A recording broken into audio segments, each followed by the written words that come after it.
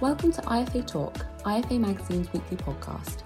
IFA Talk is for professional investors only. Thank you. Thanks very much for joining us for the latest episode of IFA Talk, IFA Magazine's weekly podcast, where we talk to people who matter about the things that matter in the world of financial services. I'm Brandon Russell, online writer here at IFA Magazine, and joining me on the podcast this week is our editor, Sue Whitbread. Hello everyone, and welcome to today's IFA Talk, as Brandon's just said. And our conversation today is going to delve into behavioural finance. And we're really lucky to have not just one, but two guests to talk to. And both of our guests are from Morningstar, and they are Samantha Lamas, who is Senior Behavioural Researcher, and Danielle Labotka, who's a behavioural scientist. Both Samantha and Danielle are based over in the States, and they've recently conducted some research to dig into the motivations behind why investors will hire or fire their professional advisors. Their findings are interesting, and they suggest a few common motivations. However, they are really multifaceted. So we thought it would make for a great conversation, and particularly today we're going to be focusing on those areas which investors focus about firing their advisor. So some interesting learnings here. So Samantha, Danielle, welcome to IFA Talk. It's great to have you on the podcast. Can I just ask you to say hello, tell us a little bit about yourselves and your role? So my name is Samantha Lamas. I am a senior behavior researcher at Morningstar. I've been here for a couple of years, and really what we focus on here is trying to understand investors and promote investor success. So I'm really excited to be here and share some insights with you all. Yes, and I'm Danielle Labotka. I am a behavioral scientist at Morningstar. I've been here for just over a year. Prior to coming to Morningstar, I did my PhD in psychology at the University of Michigan. And so I've joined Sam, and we together examine the ways in which investor behavior and actions are related to one another. Definitely sounds like we've got the right people on today then. So like Sue said, it's great to talk to you both. Samantha, shall we start with you then? Can you explain what motivated the research you've done and give us a brief overview of the study itself? Yeah, so as we kind of alluded to at Morningstar, Danielle and I are part of the Behavioral Insights group. And our focus is on conducting original research that promotes investor success. And we genuinely believe that advisors are a key part of this success. So probably now more than ever, people have so much information and tools at their disposal. And advisors can really be there to help people cut through the noise and focus on their financial goals. So we conducted this research to better understand where advisors go wrong. So we know that an advisor getting fired is kind of a rare occurrence, but it's much more likely for an investor just to become disengaged, right? Maybe they stop showing up to meetings, they stop taking calls. Maybe they start divesting some assets from you, or they have assets that you don't even know about that is with someone else, right? Or they're handling on their own. So in these cases, they're taking up your resources, your time, and they're not giving you all of your business. So not only are you not getting referrals, but they're taking up your resources, your time, and it can be costly. That's what we like to say. So to understand why advisors get fired, we ask people who had fired an advisor in the past why they chose to stop working with an advisor. So very simple design, and it was all open text, which was great for us because we were really able to collect people's thoughts in their own words. So there was in the privacy of their own home. There was no leading the witness with multiple choice questions. They were able to just write in their thoughts in their own words. To analyze the data was a bit tricky because it was open text data. So we looked to existing research for common reasons why people fire their financial advisor, and we manually categorized responses into these reasons. So some responses were a bit longer than others, and they fit into multiple categories, so we did so accordingly. And since this was a manual process, we first established inter-rater reliability with Danielle and I, because we were the raters, and we did tend to agree on average 98% of the time across all categories. Sounds like it involved quite a lot of work there, Samantha. It did, but it was worth it. Yeah, I can guess that. Danielle, can we dig into those findings a little bit now? I wonder perhaps if you could shed some light on which of the categories actually rose to the top. regarding why people fired their advisor, because client retention is so important. As you alluded to earlier, we found that there wasn't one reason that dominated the others. Instead, we found about 6 common reasons that people fired their advisor. And so as I'll list them, I'll give them examples from the data. So as Sam pointed to, having open-ended tax really is wonderful because it means we can get a full image of what people are thinking about when they respond to our survey. So the most common reason that we heard was the quality of financial advice and services, which came up in 32% of the responses that we received. So for example, somebody said, quote, "I felt I was putting myself at more risk than I was comfortable with."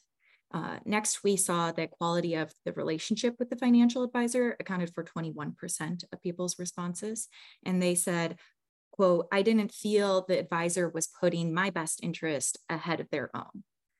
Next came cost of service, which was about 17%. And people said something like, "He was pressing one button and charging me for it when I could have done that just as easily." Then we did see returns, which was 11%. And somebody said that the types of offerings were below to average mutual funds, which didn't maximize my returns. Then we saw people talking about their own comfort handling their finances. So that was about 10% of responses. And people said, quote, "I got a plan and implemented some of it, but preferred to mostly self-direct." And then finally, our 6th most common reason people gave us was the quality of communication they had with their advisor. That was about 9% of the responses we saw. And they said things like, "He seemed to be only interested in himself and didn't listen to his clients." So one of the things that really surprised us about our findings is that the reasons tended to be financial, not emotional. And this is actually contrary to what we thought. We had thought initially that people would fire their advisor for emotional reasons because it would kind of light a spark in them where they were like, I got to get out of this relationship. But the responses we got were actually contrary to that. So people are really pointing to a lot of issues they're feeling about the financial support that they're getting from their advisor. That's really interesting insight then. So coming back to you, Samantha, given the insights research has thrown up, how can advisors improve relationships with their clients so that this doesn't happen to them? Even though a lot of the reasons tended to skew financial, right? We find that a lot of the ways advisors can prevent these issues from popping up in their practice are actually emotionally grounded. So yes, these surface level reasons as to why investors fire their financial advisor, they're extremely important. But to prevent them, the solutions are emotional. So as we were digging through the responses and trying to identify solutions, we quickly saw a pattern where some of the categories were driven by the same underlying issue and thus can be solved accordingly. So for example, the categories of quality of financial advice and quality of relationship. Both of these sort of stem from the advisor not dedicating enough time to focusing on the person side of personal finance. They weren't doing the homework of helping discover a client's goals and needs.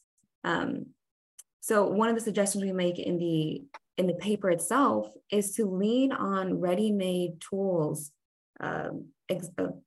discussion guides, processes, etc. Because sometimes this discovery process is hard to do in conversation, and that's hard for an advisor. Just advisors are trained in finance, and now they're expected to be relationship experts. So why not just lean on these ready-made tools to help you and your client have those more deeper, more intense conversations? The categories of cost, comfort handling financial issues, or quality of communication all sort of stem from an advisor not adequately communicating their value. So when it came to cost, people were citing reasons like they didn't understand how the cost of this financial advisor was making do with the value that they were getting, right? When it came to comfort handling financial issues, investors felt comfortable enough making these decisions on their own. They didn't know what else the advisor was bringing to the table. And when it came to quality of communication, the truth is that an advisor's job is mostly done behind closed doors, right? You as the advisor could be doing a million things for the clients, but unless you're adequately communicating that to the client, they have no idea what you're up to. So the advice we give here is to be that financial teacher. So helping explain to the client exactly what you're doing, when you're making changes, why you're making this decision over that, explaining to them what's going on in their portfolio and why that's right for their financial goals. Even if it sounds like it's too much information or they don't seem to care, just letting them know that you're handling this complexity for them. And we also give the suggestion of reaching out proactively. So whether that be there's a market downturn and maybe you send an email, or we even give the suggestion about using social media, right? If your client is on social media, then posting your thoughts on what's going on in the market on a daily or weekly basis could help, right? It's about staying top of mind for clients. And if their minds are on social media, then you should probably be there as well. So when it came to the category of returns, we think this is driven by this common misconception that a lot of investors have, that advisors are just these sort of get rich quick professionals, right? They can somehow wrangle the market to their own will, which is not true. So this is about setting expectations early on in the relationship. So being that financial teacher and helping the investor understand that their goal is 30 years from now. And that's what we're focused on. We're not focused on these day-to-day returns or et cetera. So you can even use the power of reframing here, right? Reframing those quarterly or annual or biannual performance report meetings as progress report meetings. So during these meetings, we talk about your progress to your financial goals, not this one percentage number that could be easily skewed by recent events. But overall, we find that although with returns, that sometimes that seems a little out of control, but for most of these reasons of why people fire their advisors have complete control over who leaves their practice. As long as you work on these issues early on, you can prevent those problems from popping up and wreaking havoc. You are listening to IFA Talk, IFA Magazine's weekly podcast. Subscribe to us on Spotify and Apple Podcasts to be notified as soon as a new episode becomes available, and follow us on LinkedIn, Twitter and Instagram at IFA Magazine. Now, we're already rapidly drawing to a close, but one thing I wanted to ask you, and I'll come to you, Danielle, on this one, is that I know the research was done in the US, but I wondered whether you would expect the findings to be any different for a UK audience or not. Right. So I think whenever you look at a study, it's always good to think about who was in the sample and what that means for the results. And I think that's especially important for financial advisors who are looking to apply research to their practice, right? And so it's definitely true that the advising landscape looks different in the UK than it does in the United States for any number of reasons like regulations. But it's important to remember that the core reason for clients investing remains the same. They want to build a better future for themselves and those they care about. And because of that, when we look at the responses that we get, I think that what we find is that the reason for firing advisors are tied to that end goal for all investors, which is why we think it's applicable to investors and advisors outside of the United States. Investors need to have strong relationships with their advisors wherein they feel that they are seen.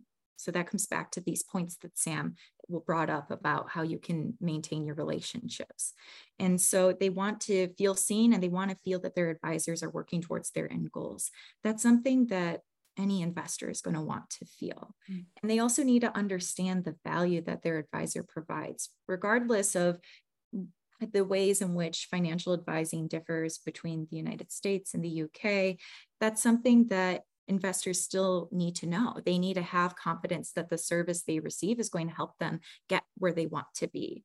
And ultimately, every investor needs to have those right expectations set, that they are investing and working with their advisor to prepare for that long-term goal, that endpoint that they want to be at 30 years down the road, instead of chasing those short-term returns.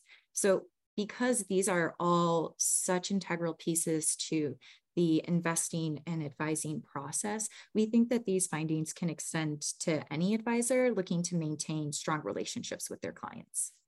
I would agree completely.